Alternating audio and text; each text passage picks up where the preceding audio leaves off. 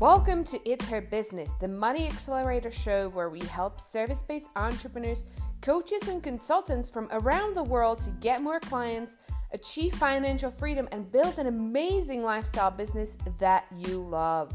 I'm Eva Palakova, I'm your host, and let's dive in.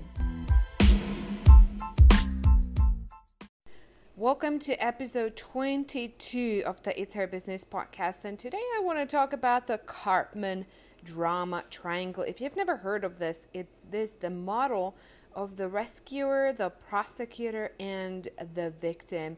And if there is one thing only that you can give up that will shoot your leadership ability over 10 levels higher, then it is being 100% responsible for not participating in this role model. So let's talk about what this is. So it is how we play roles as leaders.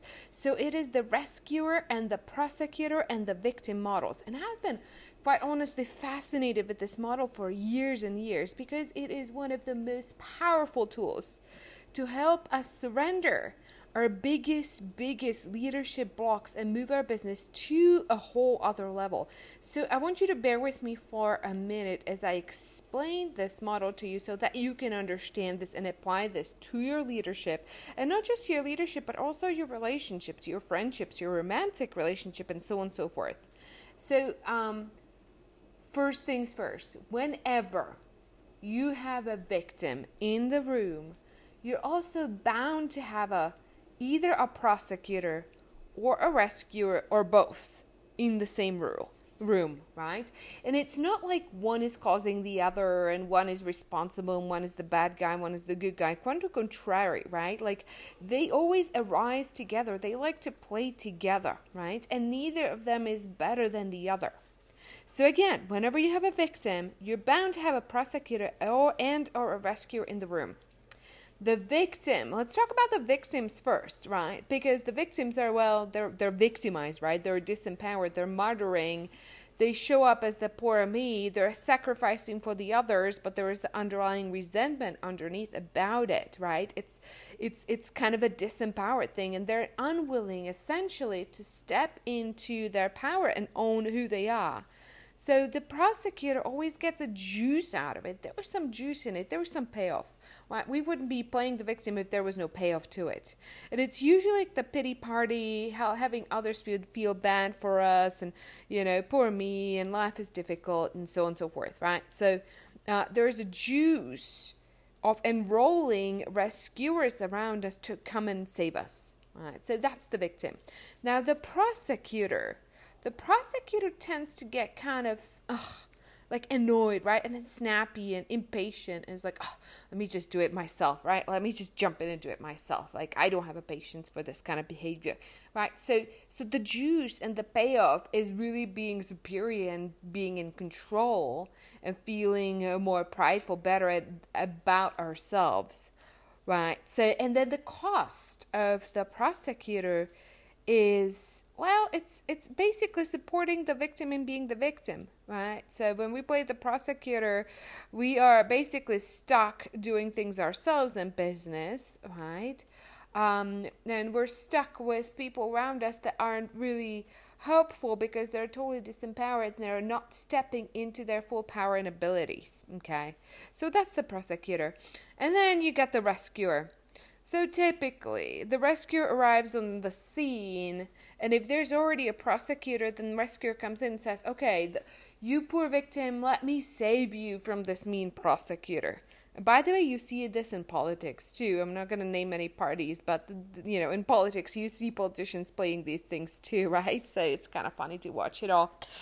But anyway, so the rescuer arrives on the scene. If there's a prosecutor, they're going to make them wrong and save the victim. Sometimes if you don't have a prosecutor, the rescuer just arrives and saves the poor victim, right? So they arrive and they're helpful. Let me help you. Let me save you, right? So the juice here is the moral superiority, okay? So they're saving the victim. They get to feel good about themselves, how helpful, quote unquote, they are, okay? So here's the thing. Lots of leaders make the mistake of confusing leadership with prosecutorship or rescuership. So So you can't rescue and lead at the same time. Those are not compatible. If you're rescuing somebody and being helpful, you're not empowering them. You're actually disempowering them. You are keeping them stuck in the victim zone. Is this making sense to you guys? I hope it is. So if you tend to like to save people, just realize you're not being a leader and you're not moving your company forward, okay? If you are in a partnership, in a romantic partnership, and you tend to play the rescuer and being helpful and saving your partner, it's the same thing. That relationship is not based in integrity, okay? And I will tell you why I'm saying this. I was married for 7 years where we had this kind of dynamic, and it took a divorce for us to move that relationship into integrous friendship that was beyond the level of rescuership, okay? But I'll talk about this some other time. So again, you can't rescue and help people and try to save them and lead at the same time. Leading is empowering people, not disempowering them. Okay, same thing with the prosecutor. If you tend to kind of play the prosecutor, make people wrong, which is my vulnerability, quite frankly, then you're not leading. You're making people scared of you, and that's what I used to play, right? And so it's kind of my vulnerability, and I have to be super, super careful about it. So here is a thing. Let me ask you a question. So that you can see what you're vulnerable to. Imagine you're in the audience and you're watching somebody really uncomfortable on stage, right? Palm sweaty, they're kind of like slurring their words and they're not doing a great job being comfortable on stage. So when you're watching somebody uncomfortable on stage, how do you tend to react? Do you tend to want to save them and rescue them and then try smiling and nodding to make them feel comfortable? Is that your go-to reaction? If that's the case, you are vulnerable to being the rescuer type. If you tend to react like I do and get really annoyed and almost angry, it's like, oh, why is this person on stage? They should, whatever, right? Like you just kind of tend to make them wrong. And you want to tend to get annoyed and want to tend to get away from them and run, then you might be just more vulnerable to being the prosecutor. So just notice your reaction, and you're going to see what's your major vulnerability. Okay? So, for those of you guys who are still think that saving and rescuing people is a good thing, right? Because you still have the sense of false moral superiority. I want to put this in a different context, and that is the Hawkins map of consciousness that we talk about all the time, right? So anything below 200 on that map is below the level of integrity and is destructive. Anything above 200 is constructive, okay? So the victim calibrates at 180. It's at the level of pride, and it's below 200. It's below the level of integrity, and it's therefore destructive. The prosecutor calibrates at 185. It's at the level of pride. It's below 200. Again, it's below the level of integrity, and it's also destructive.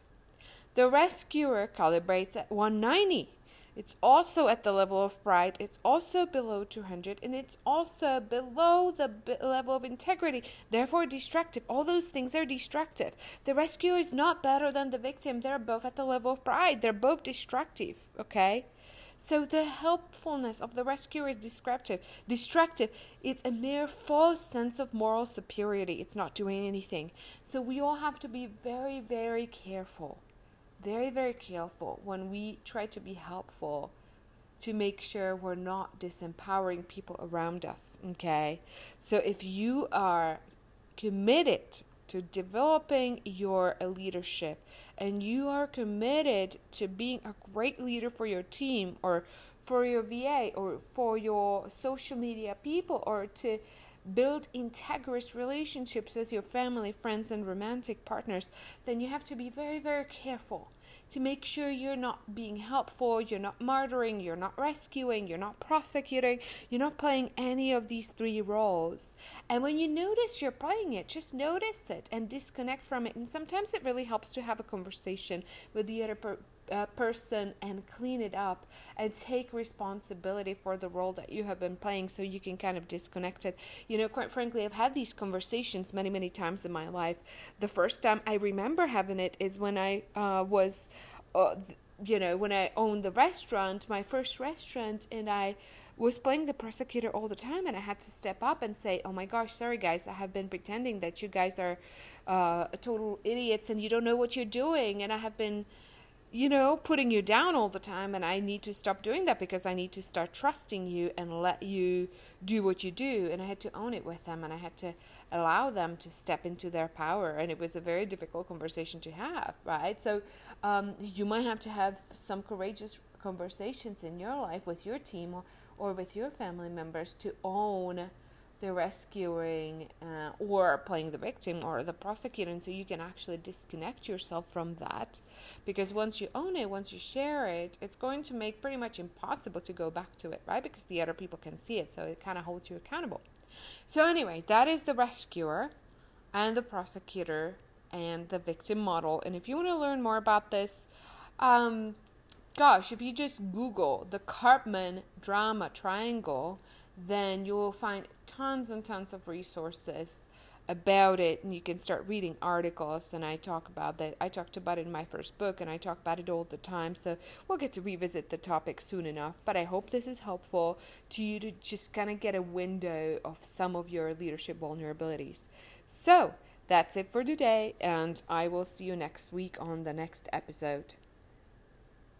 To continue the conversation, I want to invite you to join our next 7-day retreat that we're doing. And you can do so by sending the word retreat to 66866, and that will get you registered, and we'll see you there.